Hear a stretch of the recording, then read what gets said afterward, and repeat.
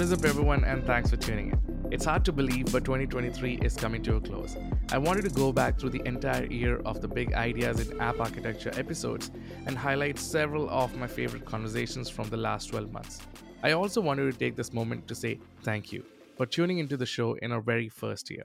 It's been a lot of fun, and we have been constantly learning and evolving on this journey. It's been such a great ride for the last 12 months, from engaging with our listeners and all the wonderful conversations that I have had with the guests on the show. Thank you once again. So, let's just jump into today's best episode of 2023, where I had the pleasure of sitting down with Brian Chambers, the chief architect at Chick-fil-A. We talk about teams building the infrastructure that powers every step of their customer journey, from mobile ordering to quality control. So hope you have fun listening to this episode once again, and thank you.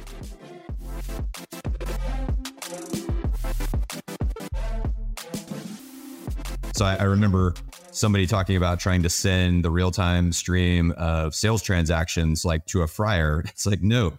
We don't want to do that. Instead, let's figure out a place that we can collect all this data. So let's get the transaction data coming in.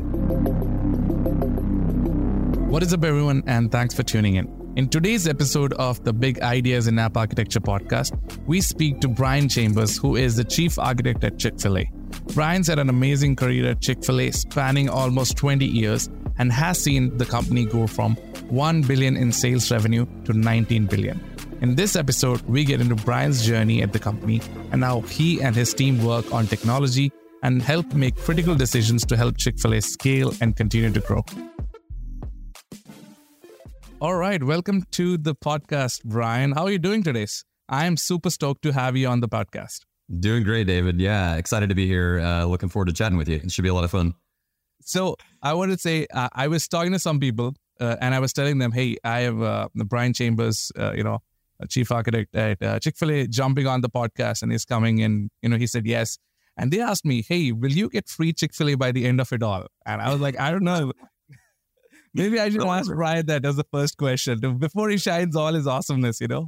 Yeah, I mean, we can definitely get you like a free Chick-fil-A, like probably not forever. If we gave everybody we talked to free Chick-fil-A forever, I don't think the business would be doing very good. But definitely, I'll send something your way afterwards. We'll get you something. Do you have the Chick-fil-A one out? I have the app. Yeah, I mean, I'd gift you something. Yeah.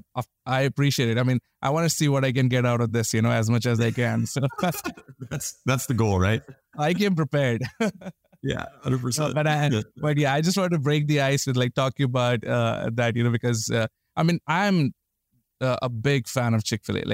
We go to two fast food chains, as a family, and Chick-fil-A is a number one spot to go. And the second one is Subway, actually. So the whole family knows the fact that I'm talking to somebody from Chick-fil-A. So it's very exciting. So that's awesome. And yeah.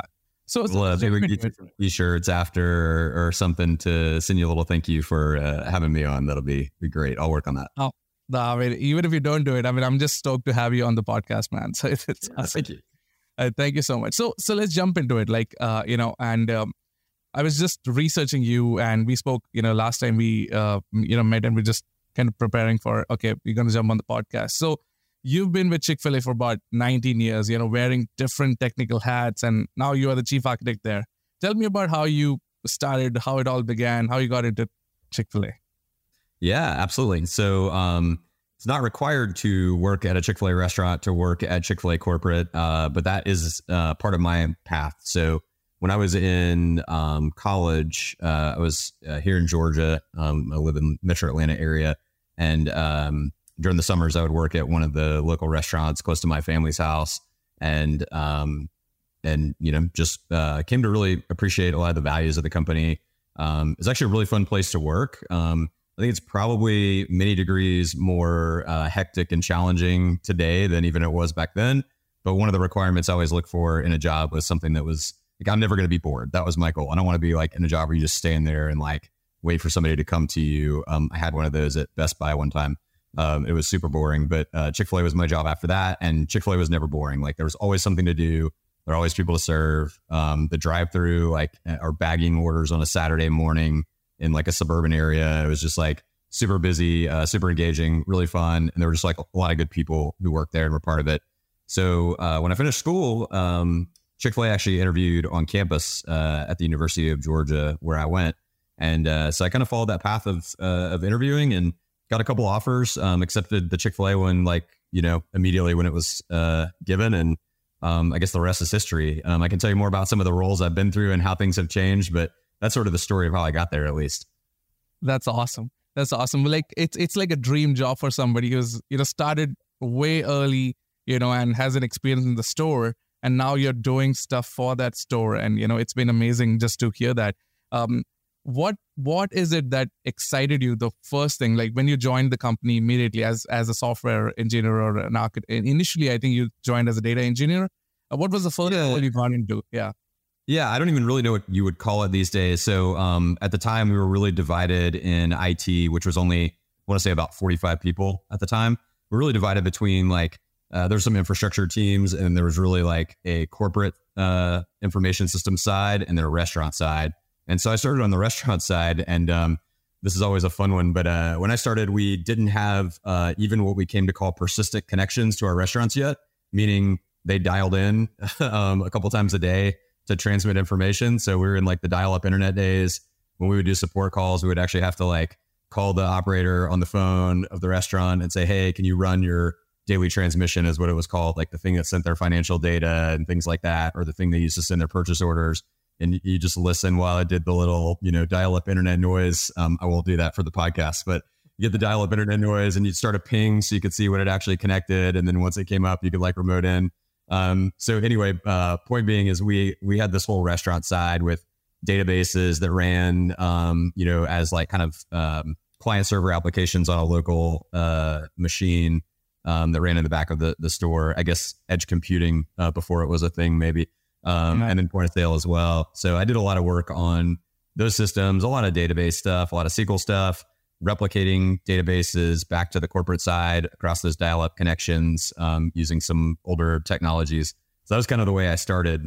In terms of what I was excited about, I really didn't know a lot about the technology world and what was even possible. So I was probably more excited about Chick-fil-A as a brand, Chick-fil-A as a company that treated people great, had experienced great things working there and heard great things about the corporate side.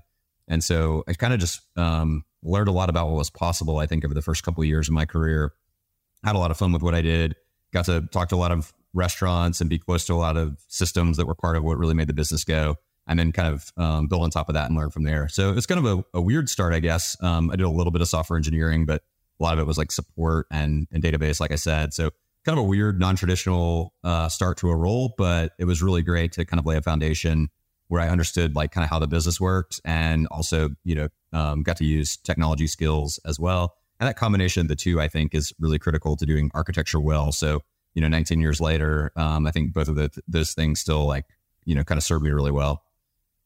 Wow, that's awesome. I mean, it's great to know how it all comes together, right? So I was just thinking, Chick-fil-A has this amazing success story. And, I recently read an article that Chick-fil-A is nearly reaching 19 billion in sales. And that's 19 years ago, around about the time you started, which is $1 billion. So I was curious to, understand, how did this massive growth happen? And, how much did, modernization, technology and innovation play to enable this growth? Because to what you were saying, you had a really small tech shop and this massive growth to 19 billion, in sales, how did all that come together, Yeah, we were around $1 billion, just over $1 billion. They just celebrated that when I started.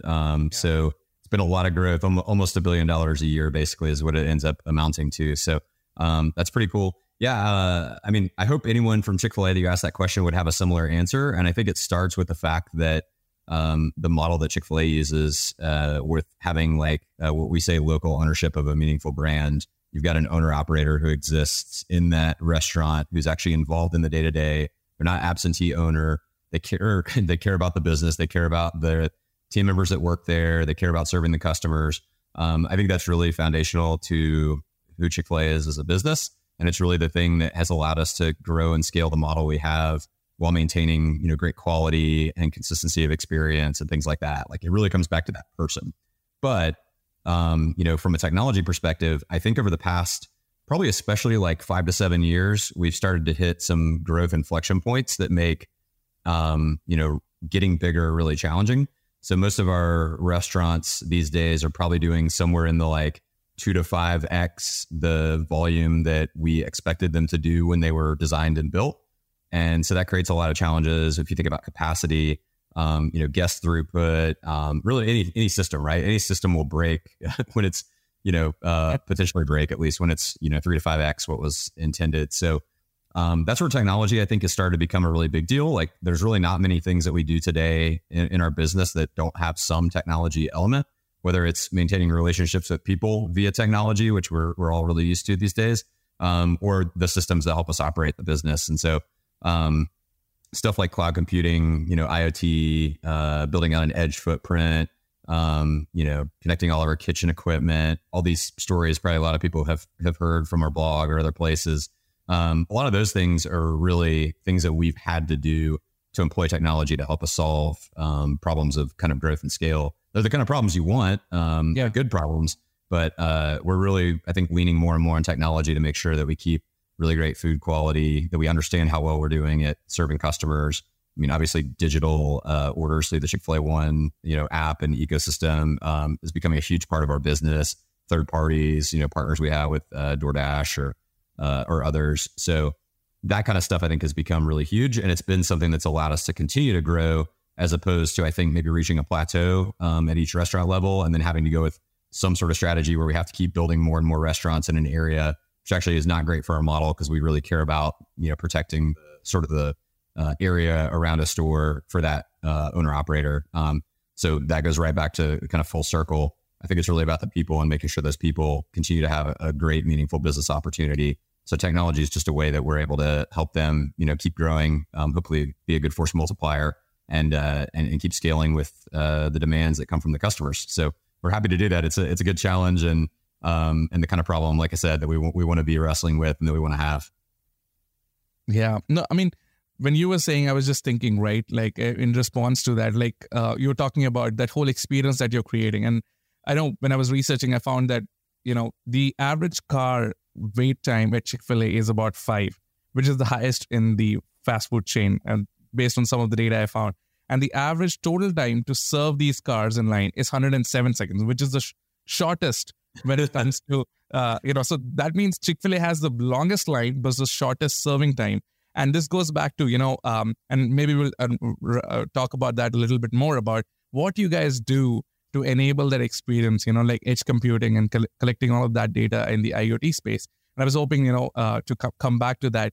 But before we get there, I wanted to talk to you about like your role as a chief architect, right? So you've seen this evolution within Chick-fil-A driven by growth and demand over the last, say, 19 years. And parallelly, we in the tech space have seen interesting trends, that have come, like cloud technologies or, open source technologies. We have had SQL to NoSQL to now distributed SQL databases, container orchestration and Kubernetes, which I know you're really passionate about, to serverless technology. And now we're talking about generative AI, right? So tell me more about how has Chick-fil-A gone about, adopting some of these trends into the architecture over the 19 years. And now that you're the, chief architect also, how do you look at all of this kind of coming together as well?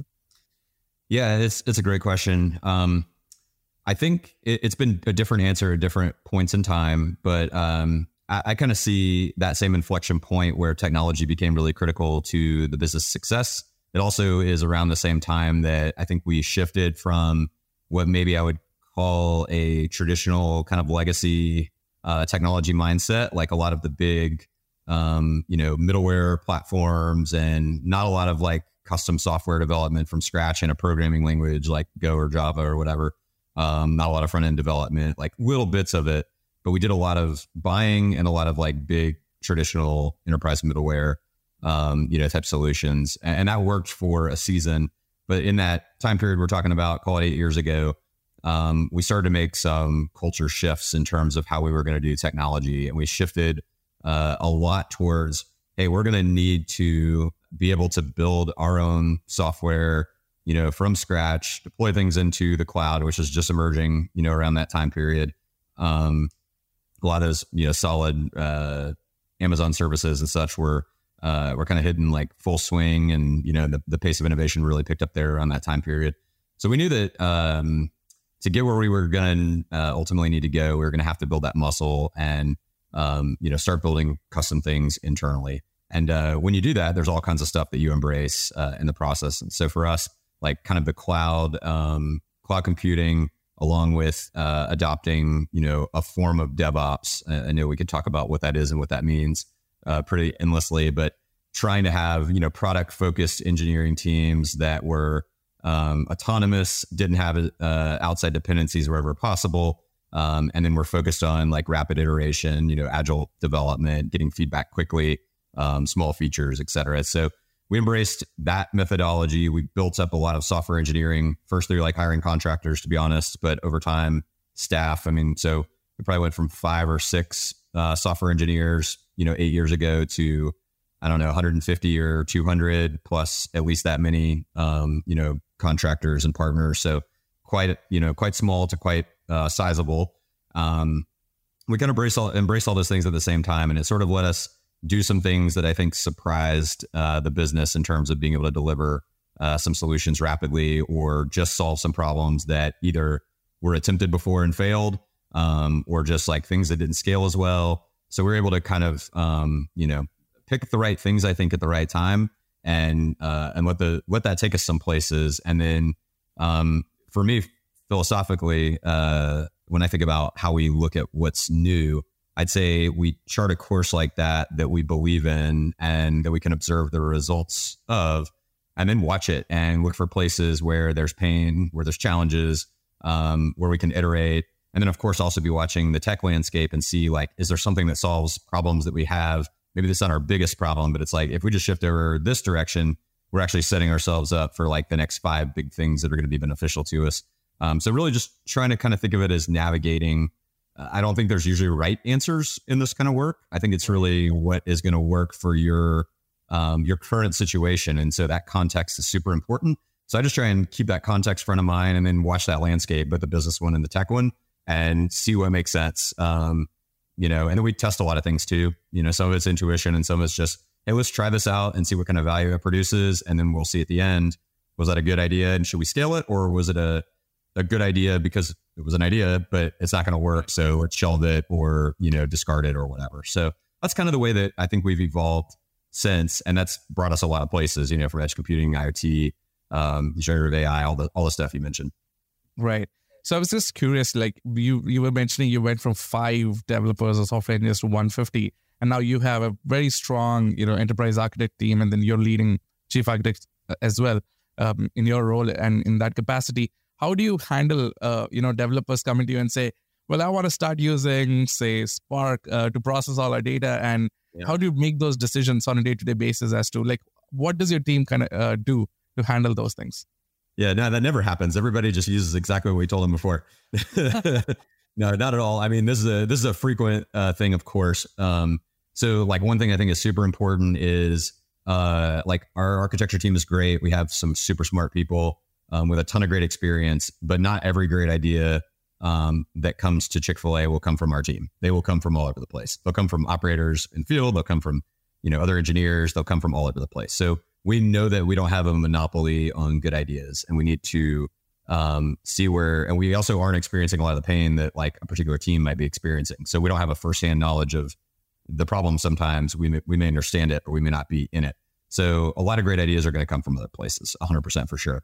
So we see this all the time, and what we try and do is it's a little bit of a art for us right now. Like we're trying to put some more structure around like what actually would be a proof of concept. Like, hey, we want to do a POC with this thing. What does that actually mean? Like, what are you testing? So sort of like scientific method. Like, what's your hypothesis? How are you going to test that? What's going to happen at the end? What if we decide it doesn't make sense to go forward? Like you loved it, but it's not a good fit right now. Can you roll it back? What will that look like? So we're trying to put some more rigor around that process right now, because I think we've gotten big enough and we have enough ideas that are going all the time that we potentially could have like stuff diverging all over the place. Right. It wasn't as much of a problem when we were smaller because we could manage it relationally. We're having to start managing it with process a little bit more.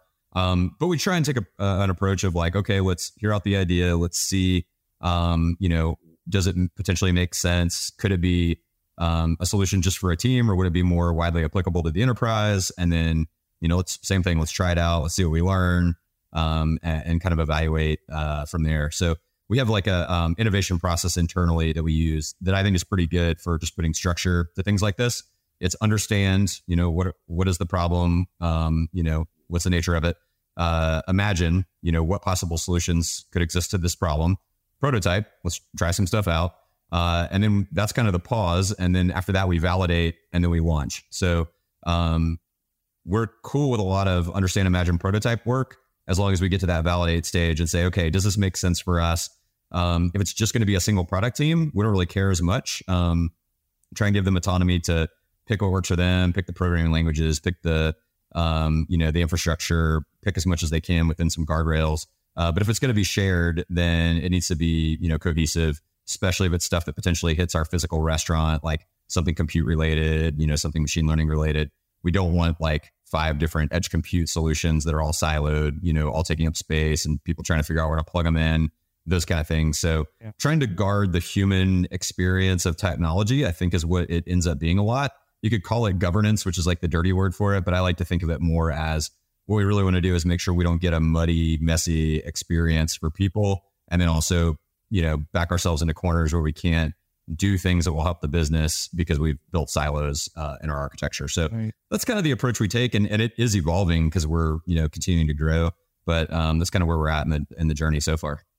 Yeah. I mean, that's a key, right? Like with companies that are scaling, and I mean, right now we have seen trends around serverless technology and everybody's like, well, I want to do a POC, and folks are like, well, let's start with serverless because it's great to start off, right? And then suddenly when the economics of scale come in, you start debating if that makes sense. I don't know if you know about this. Amazon recently came out and said that, hey, we are going back from serverless to monolithic for Amazon Prime, and and there's this whole idea of build versus buy. How do you, like being a chief architect, make that decision where once you see a POC, you're like, well, we've seen enough at this point.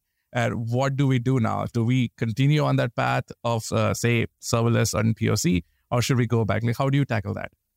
Yeah, I'd say definitely we're pushing back as many of the decisions as possible to the teams where it makes sense. But when it is more of an enterprise item, I think we're really looking at the particular technology or the solutions impact and fit into the full enterprise architecture of the organization. Like number one would be like alignment with our principles, which are things like you actually just mentioned build buy. We have a principle around that. We come back to it if you want.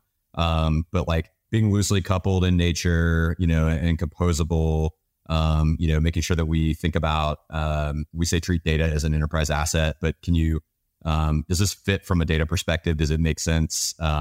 Is it going to be something that will work in terms of fitting the overall organization's architecture? So I think it's a little bit of just the art of looking at what it is and, does it do a good job at what it's supposed to do? And then does it make sense in light of what we already have, not overly duplicative? And then kind of, does it feel like it fits? Does it feel like it's going to add value? Does it make sense? Can we run and support it with somebody? Like if we adopt it, all of those kind of questions come into play. But probably the principal evaluation side of it is a big part that we don't do like by writing it down on a piece of paper and like scorecarding it, but it's just sort of like, I think those principles are pretty ingrained in us in the way that we work. So they're a thing that can help us make sure that we're objective in our evaluation. So I think that's how it works. It's a little bit art instead of science still, but probably will continue to move towards science as we grow, as a lot of things have to. Yeah, awesome. So I'm just taking a pivot a little bit to some of the things that we were discussing, right? Over the 19 years, right? And, cloud has become a big integral section of infrastructure and even, the operating budget for a company. So I know that for you, cloud first is something that you have recently started adopting. How did that come about? How long did that take? And what really changed where you were like, well, it seems like cloud is something integral to, our growth and, substantial revenue growth as well. Yeah. I think there were a couple things that got us into cloud. This is in that 8 years ago-ish timeframe. Definitely needing to be able to do things that we could not do with our traditional data center very easily. horizontal scale, for example, with our customer, digital experience that we launched, the Chick-fil-A One app, and, all the other online properties, all the identity, management, all the things that went with that. So I think that was definitely a really huge impetus for needing cloud. It was like we broke our ability to execute in the way that we executed historically. So that's really good, good impetus for change. And then probably very similar story would be in the analytics space, where up until cloud, analytics equaled like Oracle, enterprise data warehouse database with, ETL loads going in every night and people hammering it all day, running queries, and struggling to do a lot of the more sophisticated things that they wanted to be able to do. So like step one for us into cloud and analytics was Redshift. That actually got us doing a lot of like custom software development around like, data pipelining, and managing some of our key data sets, like our restaurant transaction stream. It used to be just a file actually, and then it moved to a stream probably within the first year or two, something like that. So I think those were like the impetus for actual adoption. And then our strategy very quickly was, to do this, we can actually, like, instead of having operational teams manage infrastructure, like everybody used to do, and, sending off an email or filling out a form to request like a virtual machine, it's like, hey, you can get a team that knows how to work with APIs, and they can spin up their own, environment, following some standards. And we ended up automating a lot of that, but spin up an Amazon account and, go from idea to working and building something, in the first day or two, a little bit of design work as well. But that was, I think, really compelling when we could do that. And now, of course, that can be taken too far. And I think we got to a point where we probably had engineering teams that were overburdened with a number of things they need to be concerned with, building their app and building features and maintaining and operating their app, and thinking about infrastructure and, patching nodes and things like that. So like, I think you can definitely go too far if you don't do enough automation, at least, and don't really invest in things like your pipelines and stuff like that to make that step easy. But yeah, that was really the thing that kicked us over. And once we got there and saw some of that value in the customer and analytics space, we really started ramping up, product teams. We started hiring engineers. And for a while there, it felt like every couple months there was like a new product team that we're spinning up and staffing, and they were building things in the cloud, in their own environment at their own speed and pace, doing agile DevOps, et cetera, and delivering value. And I think that was contagious, and it just grew from there.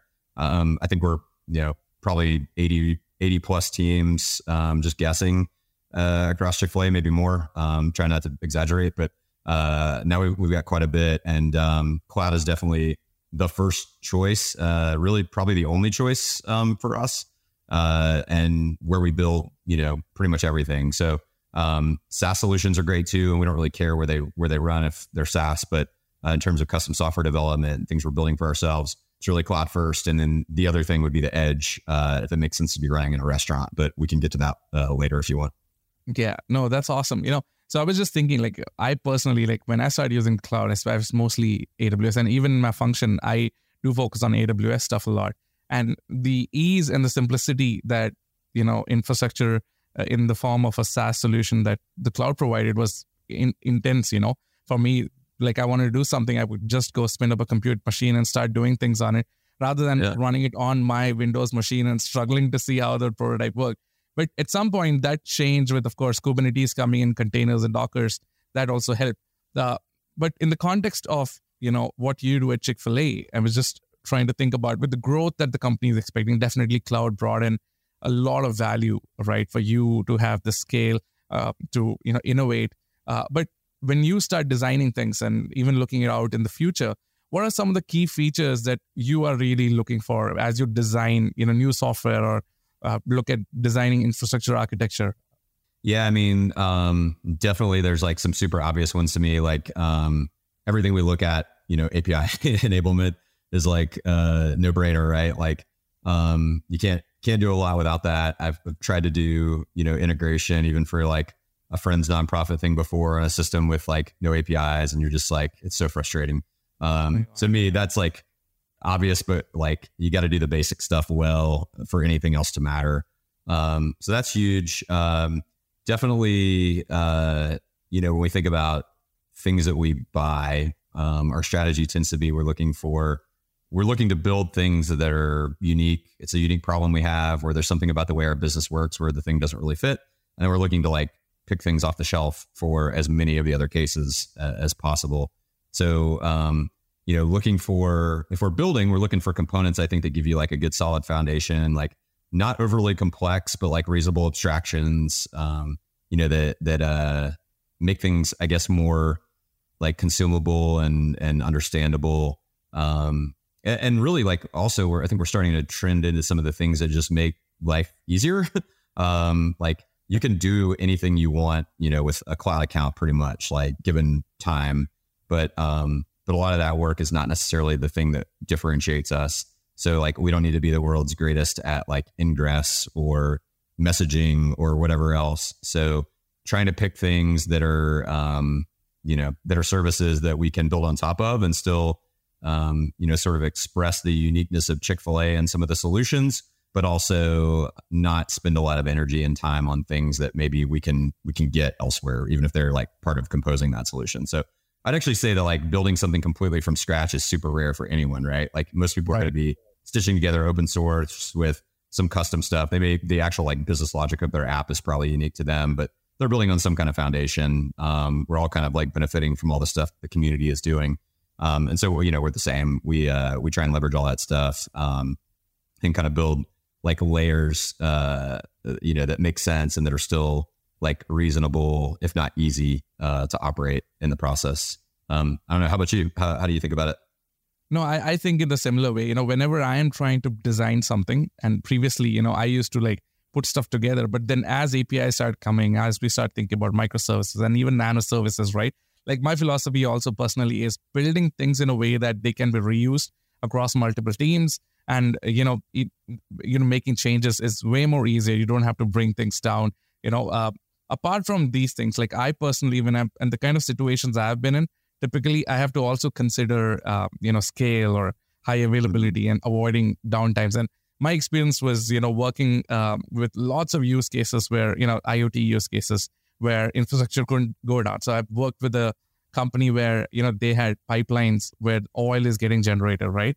And they had to get the telemetry data. And you're talking about tens of thousands of transactions happening per second. And you needed scale, and you have to make sure that data is correct because it can affect the gas prices next day, affecting how much I have to pay, so it's critical business. So the ability for the infrastructure to scale, for the app to scale, and, high availability and avoiding downtimes was equally important in the, the design process. But I do agree with you. The whole idea of composability or, the Lego-based design philosophy is, I think, the right approach. And I don't think we should be going back from that. That's how I look at it. So just based on that, I know you have different systems that you work on as well at Chick-fil-A, like POS system, and you have to think about supply chain and getting the right ingredients and stuff to each of these, restaurants or, the locations that you have. And then you have mobile apps and all these different.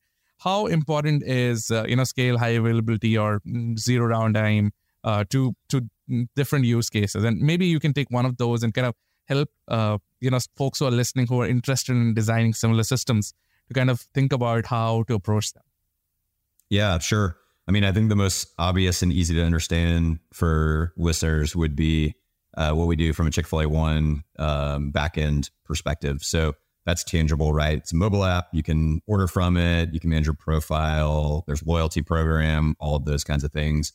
And that's like super important to scale because we do things like the campaign that we've had the last couple of weeks that generate huge amounts of traffic, even beyond what's normal for us, during like a lunch rush or something like that. So some of these marketing campaigns are the biggest drivers, especially when there's something free involved.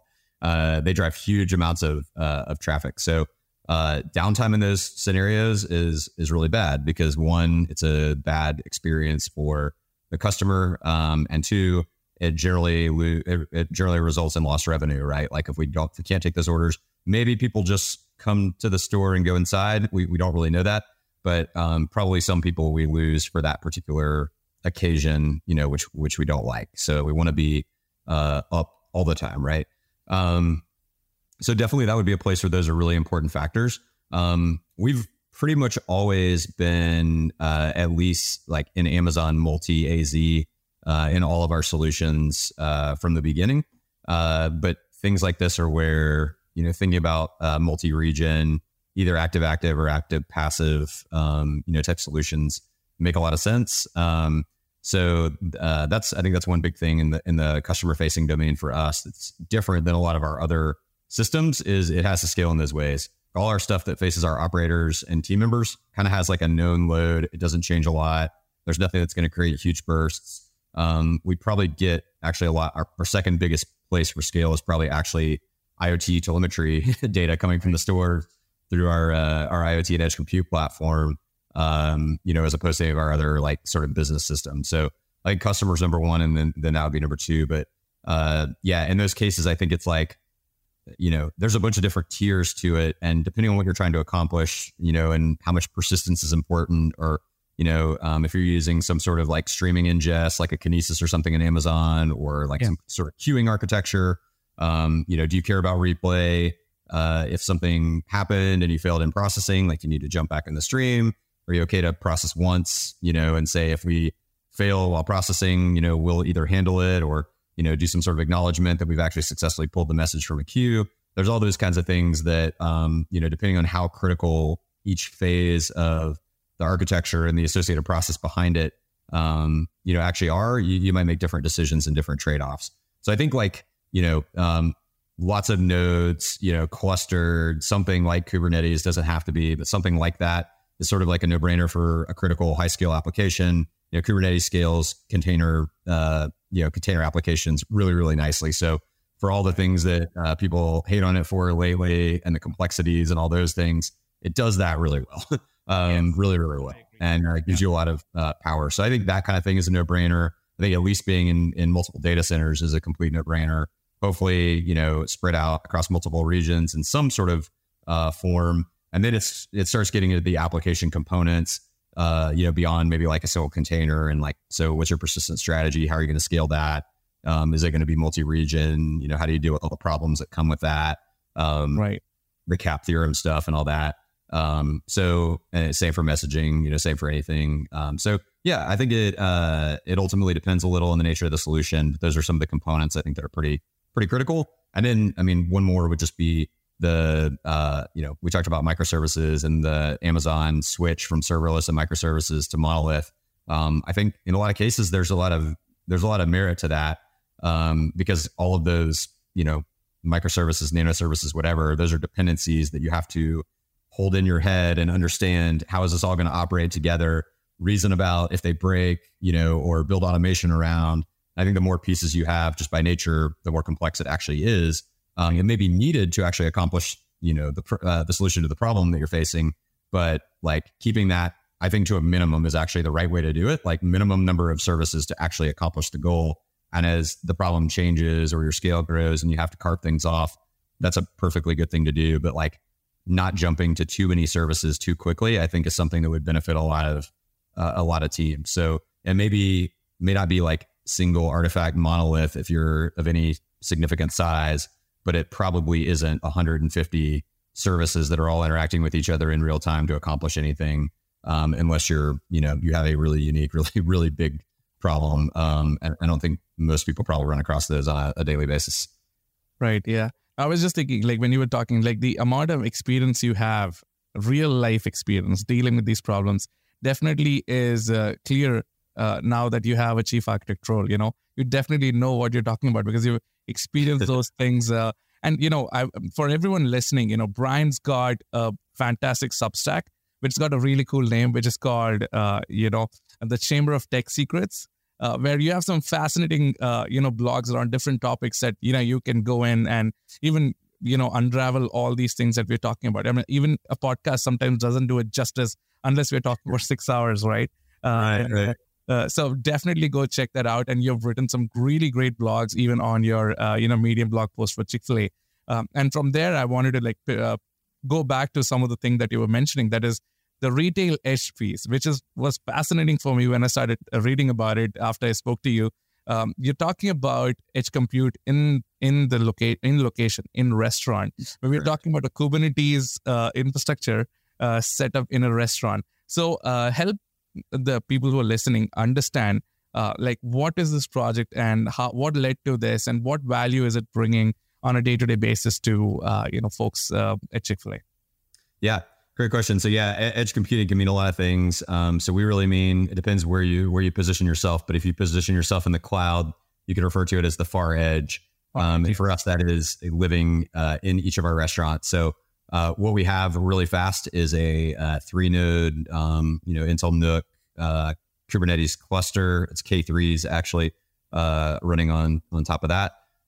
So we did a bunch of things with that stack that we can come back to if there's time, but try to make it as zero touch as possible for the restaurant. So basically it's you plug it in and everything happens by it reaching out and talking to our control plane stuff in the cloud. So jumping over to why we did that, it really was born out of going back to the start of our conversation. We talked about that capacity challenge. We had a thing we call a big move, a thing that we try and rally around across the organization that we're all trying to disproportionately focus our energy on. That was around restaurant systems capacity, not technology systems, but actually just producing food, bagging food, taking orders, et cetera. So, and, supply chain, all those kinds of things. There's been a whole bunch that came out of that. But one of the things was we started to pursue making all of the devices that we have, especially starting in the kitchen, because that's where a lot of capacity constraints exist. We started getting those things to be connected. I say connected and not smart because we intentionally decided that we didn't want them to be smart. What we wanted them to do was basically just collect telemetry and then have the ability to take commands and push that out. So there were solutions though where it was we need these things to interact with each other in some way. We need to do some sort of algorithm thing, may not be sophisticated, just mash the data together, evaluate something, make a decision and display something to a person so they can take action. Where are we going to do that? So I remember somebody talking about trying to send the real-time stream of sales transactions to a fryer. It's no. We don't want to do that. Instead, let's figure out a place that we can collect all this data. So let's get the transaction data coming in. Let's get all the telemetry coming from the equipment. We'll make the decision somewhere externally. And if the equipment needs to know something, we'll push it back to it. And so, where do you put that? You need some sort of infrastructure. We explored, cloud first, but really just wasn't viable based on latency, availability. I'll come back to that in a second, but it just didn't make sense for us. So we went with ultimately what's now called an edge compute solution. It wasn't really much of a term at the time. I actually read terms like fog computing back then, which is completely dead, it seems like now. But we ended up with an edge architecture to have a place basically to mirror the cloud paradigm as much as was possible.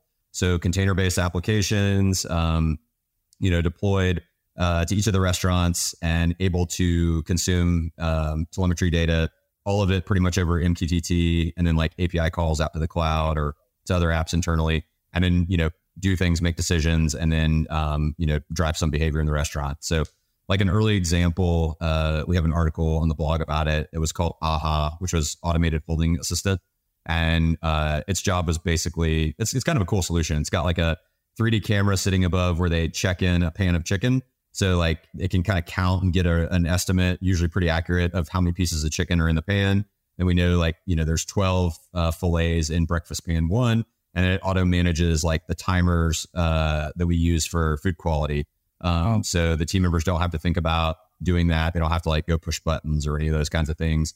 It was just one of those old school approaches before that didn't really scale very well and didn't get used very often. So to try and help understand where we were with food quality, to make sure that it stays great, and make it easier on the team members, we built that solution on top of this architecture. And then there's been some others since. And then it's also the hub for collecting all of the data that exists in restaurant, whether it's very soon it'll be point of sale included, directly. So it'll be sending things through that channel, as well as all the equipment. It's grown to a bunch of devices. I think we get over 1 billion data points a month of restaurant telemetry. So not insane, but it's a pretty good amount. And it continues to grow.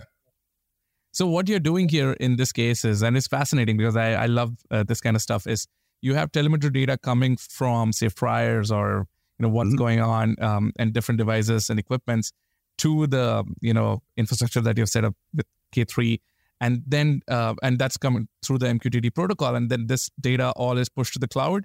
Is that what's happening eventually? Yeah. So if we're in an online situation, like network is up, which is most of the time, then yeah, we would be exfilling data out to the cloud. We send pretty much all the MQTT events out. And then when it comes to like apps that run at the edge, it could be something that's built by the core like platform team. Like they've got an auth service that lives there, so they can do some tricky stuff with like re-signing tokens if we're offline. And MQTT itself. And so they've got a series of services, but like AHA is built by another one of our teams. And we have another team, like smart equipment ecosystem stuff. So those teams are building their own container-based applications, and the platform team is providing them tooling to basically get that in. And then we also, if you're actually going to operate anything in 3,000 locations, you need the sort of the system telemetry info as well. So you're like metrics collected by Prometheus and logging in certain situations. Like we pretty much stay in error only logging unless we flip a switch for a period of time at a restaurant to go to debug and then flip it back. So we do some things like that, collect that data and send that back out as well. But yeah, essentially we get back to the cloud to do like analytics across multiple restaurants or all restaurants, store it in our data lake longer term, to get other value out of it. But we also use it in real time in the restaurant to drive experiences, which is why the availability side is important, because if these solutions are good and they actually make the team members' jobs easier and they come to depend on them, we really need to make sure that they're mostly available during business hours. Yeah. And while internet connections are pretty good, we just have a lot of stores and cables get cut while they're doing construction, or providers have outages. We're resilient to that stuff, and we're as available as our local network, or if we have any issues with, a Kubernetes cluster or something, but we're pretty fast at fixing those. So it's pretty available, which was one of the other key design goals and why we did that versus trying to use cloud directly. Oh, that's awesome. The only other scenario would be like a Chick-fil-A, person working there wants to charge his phone and just detaches the socket. Yeah. It's happening. Yeah. We've had them unplugged, but there are 3 of them, and they're all on different switches and things like that. So the cluster stays up, but the node goes bye-bye when that happens. I mean, yeah, I love when stuff is put together in cluster, right? Even with Cockroach, right? Like one of the most fascinating things is that we provide a consistent database which is split across multiple nodes in a cluster across multiple regions, right? So scenarios like where this can be used is always exciting for me to hear. So we were talking about data, right? And as we close out, I just wanted to ask a few more questions around. You talked about data being critical with telemetry information coming in. Tell me more about your database landscape and how do you go about choosing this data stack for what or where the data needs to be stored, and the analytics piece of it. I know you mentioned Redshift, but there's also been a big player in the market like Snowflake. And have you ever come across distributed SQL is a need for your requirements and things like. So how do you go about that? Yeah, it definitely varies a lot, like team to team. So I mean, I'd say the centers of gravity that we tend to have are a lot of Postgres. So that's probably what most teams that are doing like SQL based databases have on the back end for their applications, or even like I won't say analytics, but like the reporting side of analytics. So I want a fast answer to a known question, that kind of stuff. A lot of Postgres or like an Amazon Aurora, it's Postgres compliant. So got a number of those things that are out there. Definitely a lot of like DynamoDB when it's NoSQL. I mean, in terms of Amazon services, like a couple of those early ones, EC2 obviously, and S3, but like DynamoDB are just, so good in my opinion. Like everything's going to have its limitations, but it's been great. So we use that quite a bit. On the actual analytics side, like we've got a Databricks footprint that's newer, maybe a year old or so. One of the guys on my team, his name's Aaron Reese. He's actually spoken about that recently at a Databricks event. So people might be able to Google and find that if they're interested. But that's part of the architecture as well. Redshifts still there in the mix. And then we're always looking at the landscape. So we're doing some exploration with Supabase, which is like the Firebase clone. It's Postgres compatible as well from a syntax perspective. So that's cool. We've looked at Cockroach as well in the past and done some playing around with that. At a team level, it kind of depends a little bit on the nature of the problem, and probably to some degree, like what the engineers on that team have experience with and are comfortable with, because they probably do a better job, running technology A that they have lots of experience with, even if maybe there's something that's slightly better than that new one that they've never touched before. So like that comes into play, but it's not the only factor. And sometimes it makes sense to learn something new and change. We're kind of always evolving there. I'm sure I've missed tons that we actually use in like isolated pockets, but that's a bunch of the stuff we use. I was going to say, you have like 80 teams, right? At least you're talking about your work. Yeah, at least. I think there's over 30 in our customer facing space, and probably easy 50 beyond that, if not more. So it could be 100, but it's a lot. So, and probably all of them have some sort of database of some kind. So we do run Postgres Edge in all the stores. So that's a big footprint of Postgres because that backs our MQTT broker, and we also offer it as a service for persisting data for short time periods for some of the applications that exist at the edge as well. So a lot of Postgres, DynamoDB, Redshift. We play the Snowflake though, Databricks. We got all kinds of stuff. It's a big landscape. I know. I mean, I know this was like a can opening kind of a question for which we might need second podcast. And I know we wanted to keep it short for the first one, right, Brian? I mean, I wanted to ask you, like, as we kind of come to the close, right? Like, are there any upcoming projects that you're really passionate about, or plans you're excited about that you want to share with the listeners that they can kind of follow you or check out in different portals, or places? Yeah. I mean, in terms of things we're working on, or I'm like playing with personally, like I know it's kind of cliche now, but the generative AI thing I think is really interesting. So I've been doing a lot of like tinkering with just playing with OpenAI, API for embeddings and, chat completions and things like that. I haven't decided what I'm actually doing yet, but I think like there's a bunch of potential little side projects that would be fun to do, or make your own little assistant just to go through the exercise. I think all the chaining stuff is really interesting too, like LangChain and things like that. So that's kind of the stuff that I think is interesting to play with right now, and a lot of things I haven't done hands-on before, but it's like honestly pretty easy. I mean, if you can call an API and like, read some code and start tweaking it and then do experimentation to kind of understand anything that you didn't understand, like it comes together pretty rapidly, which is pretty cool. So I think I'm excited that there's like a bit of the democratization of some of the AI capability via APIs to like anyone who can write code, or even people who just have an idea and they need to ask like, a chat engine, a chat GPT, like, how do I write code to do this? Like, if you know how to ask the right questions, you can get the right answers, at least to a pretty high degree of success. So I think that's really, really cool, and will really change the way that the tech world works in a lot of ways. But I don't think it's going to change everything either. Like you're still going to need a good architecture mindset. You're still going to need to know what good code is. You're still going to have to know how to operate systems. You still have to know how to pick a database. You still have to know how to use a database. It can help you with all the syntax, but you still got to know the stuff. So I just see it as a cool force multiplier going forward, and don't want to be left behind. So I'm hands-on as well and learning. No, that's good. I mean, we are part of the same community is what I would say. Like in my free time, that's all I'm doing. I'm testing some stuff with LangChain and Cockroach stuff as well. I think it's fascinating. Cool. I don't know if you know, like yesterday, OpenAI came out and said, okay, the browser plugin is no more available. I think they found like an error or an issue where some fraud could happen. So that's gone for a few days. So it's a bummer because I was using that. Just trying to use it.